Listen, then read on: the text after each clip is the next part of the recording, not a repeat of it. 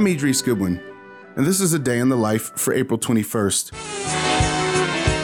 It was on this day in 1960 that American Bandstand host Dick Clark, the ultimate medium between millions of teenagers and pop music, testified before Congress as to his involvement in the practice known as payola.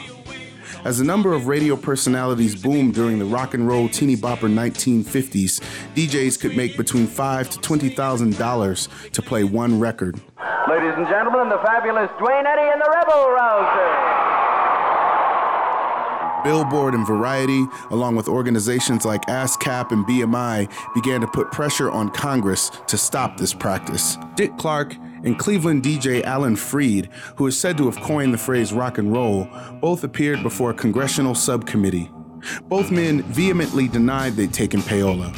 Freed said he instead offered consulting services, and Clark admitted to having a stake in a myriad of record labels and distributors, but that he had dissolved relationships with all of them prior to the hearing.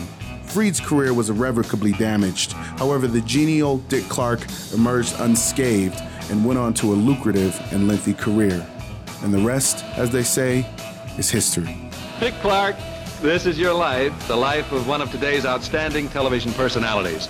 As master of ceremonies of 2 nationally televised record and dance shows, American Bandstand on weekdays from Philadelphia and the Dick Clark Show on Saturday nights from New York City, you have a combined weekly audience of, let's say, 50 million Americans at least. A Day in the Life is a production of Critical Karaoke, brought to you by the Idea Space at Colorado College, exploring ideas through the visual arts. Also made possible by the generous support of the B. Vradenberg Foundation, the Joseph Henry Edmondson Foundation, and Colorado College, fostering innovation in the humanities. Find out more at criticalkaraoke.com.